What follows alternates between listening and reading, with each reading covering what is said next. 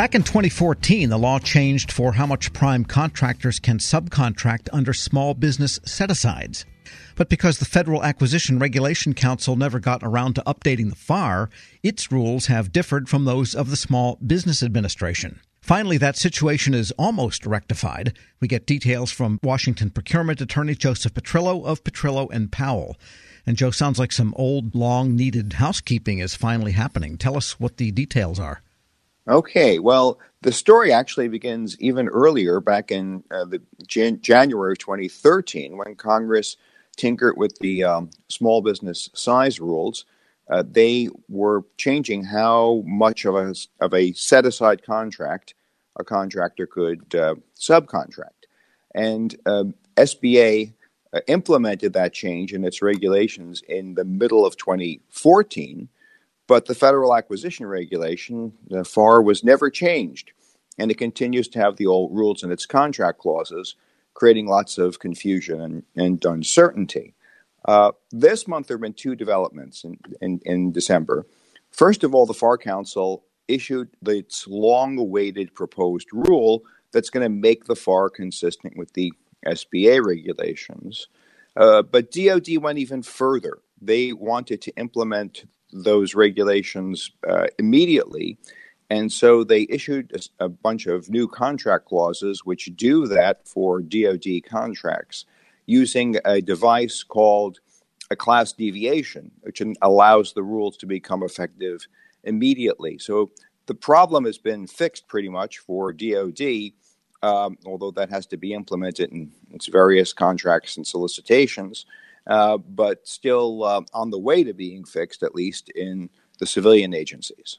Isn't it better to have a new rule in the FAR or DFAR than it is to have a class deviation? Because a class deviation can go away. Absolutely right. I'm surprised that neither entity has used a method to get things done more quickly, which is to issue an interim rule that's effective immediately with a period for notice and comment, so that people can, in fact, comment on the regulation and it can be changed. But neither went that direction, and what we've got is the beginning of a full implementation of some new rules that are going to have some important effects on small business subcontracting. And before we get to the details of those rules, I wanted to ask you, what have contractors been doing until now? Debate and dispute about that. Some people have been following the SBA rules. Some people have been following the FAR rules. There have actually been lawyers who counsel clients to follow both sets of rules, which can be extremely burdensome. We don't have any definitive judicial or administrative guidance on how to rectify the situation, and that's why it's best to get it changed immediately.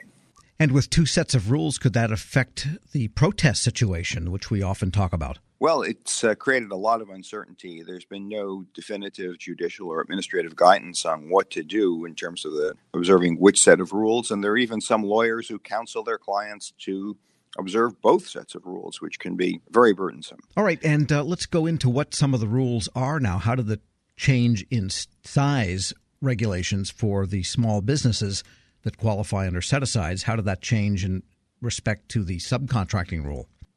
Sure. So these rules apply to how much you can subcontract in a regular set-aside, and there the rules apply over the simplified acquisition threshold of $150,000 for most contracts.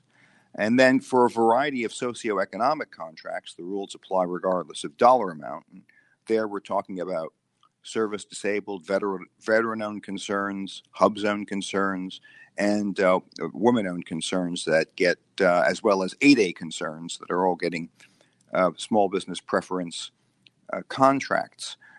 The new rules apply to the percentage of subcontracting, and those percentages stay the same, 50% for supply and service contracts and 85 to 75% for construction.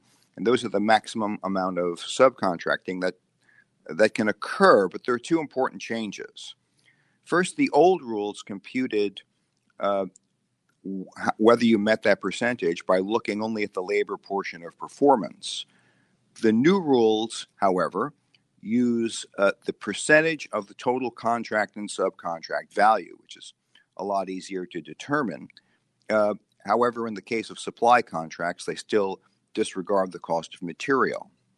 So that's the first change. The second change in the new rules are that subcontracts to similarly situated entities don't count toward the limit. So if you have an 8A set-aside and the prime subcontracts some work to another 8A, that work doesn't count toward the maximum percentage limit for subcontracting. And those are two very important changes to the rules.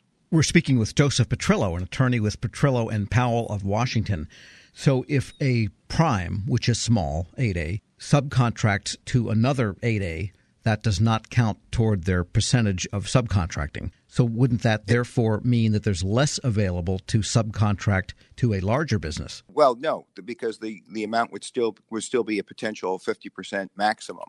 And I do need to add that when you're using this similarly situated entity rule, that entity is itself subject to this percentage limitation so that they can't just act as a pass-through to a large business. What's the practical effect of all of this? The new rules now are going to finally apply immediately to DoD contracts without any conflict. Both the SBA and DoD rules will be the same as soon as the DoD contracts are amended to include the new clauses. For civilian agencies, we still have this conflict, but there's a proposed regulation, and when it's finalized, that conflict will end. Interestingly, SBA has already issued a proposed change to the regulations they issued in 2014. So unless the FAR Council moves very quickly, they're going to be 2 cycles behind in terms of updating their regulations to reflect the new SBA rules. So more work to do. I guess my question really is, does this allow for greater flexibility in subcontracting or less? Oh, absolutely greater. First of all, the idea of being able to use similarly situated concerns means you can subcontract out more work as long as you're doing some of it to the same type of entity and not have to worry about hitting the percentage limitation. And of course, it's just easier to keep track of total dollar amount than to try to get your subcontractors to report the cost of labor. And can a similar entity be a different type of set-aside? That is to say, if you are an 8A, can you subcontract to a HUBZone or a woman-owned or something other than the basic one that you are, as long as it's a set-aside qualified? That's a good point. That is not permitted. If you're talking about an 8A set-aside or a HUBZone set-aside, the subcontract has to be to an 8A or a HUBZone and the same type of program as the prime contract was awarded under. So HUBZone only to HUBZone for this rule, 8A only to 8A, service disabled veteran only to service disabled veteran. Exactly. You have to keep it in the same type of program. I think the theory there being we want the benefits of this program to flow primarily to companies that are qualified for that program. Joseph Petrillo is an attorney with Petrillo and Powell. As always, thanks so much. Thank you, Tom. We'll post this interview at federalnewsnetwork.com/Federal Drive. Subscribe to the Federal Drive at Apple Podcasts or Podcast One. As prices keep creeping up, your entertainment budget doesn't have to take a hit. Live One Plus has all the music you love, ad-free for only $3.99 per month. Dive into Live One's massive library of songs, listen to curated playlists, or create your own. Check out exclusive artist-hosted stations and do it all for the best price in streaming. Lock in a Live One Plus membership for just $3.99 per month now, and you'll not only beat inflation, you'll get all your favorite music ad-free. Check out liveone.com/bestmusic for details.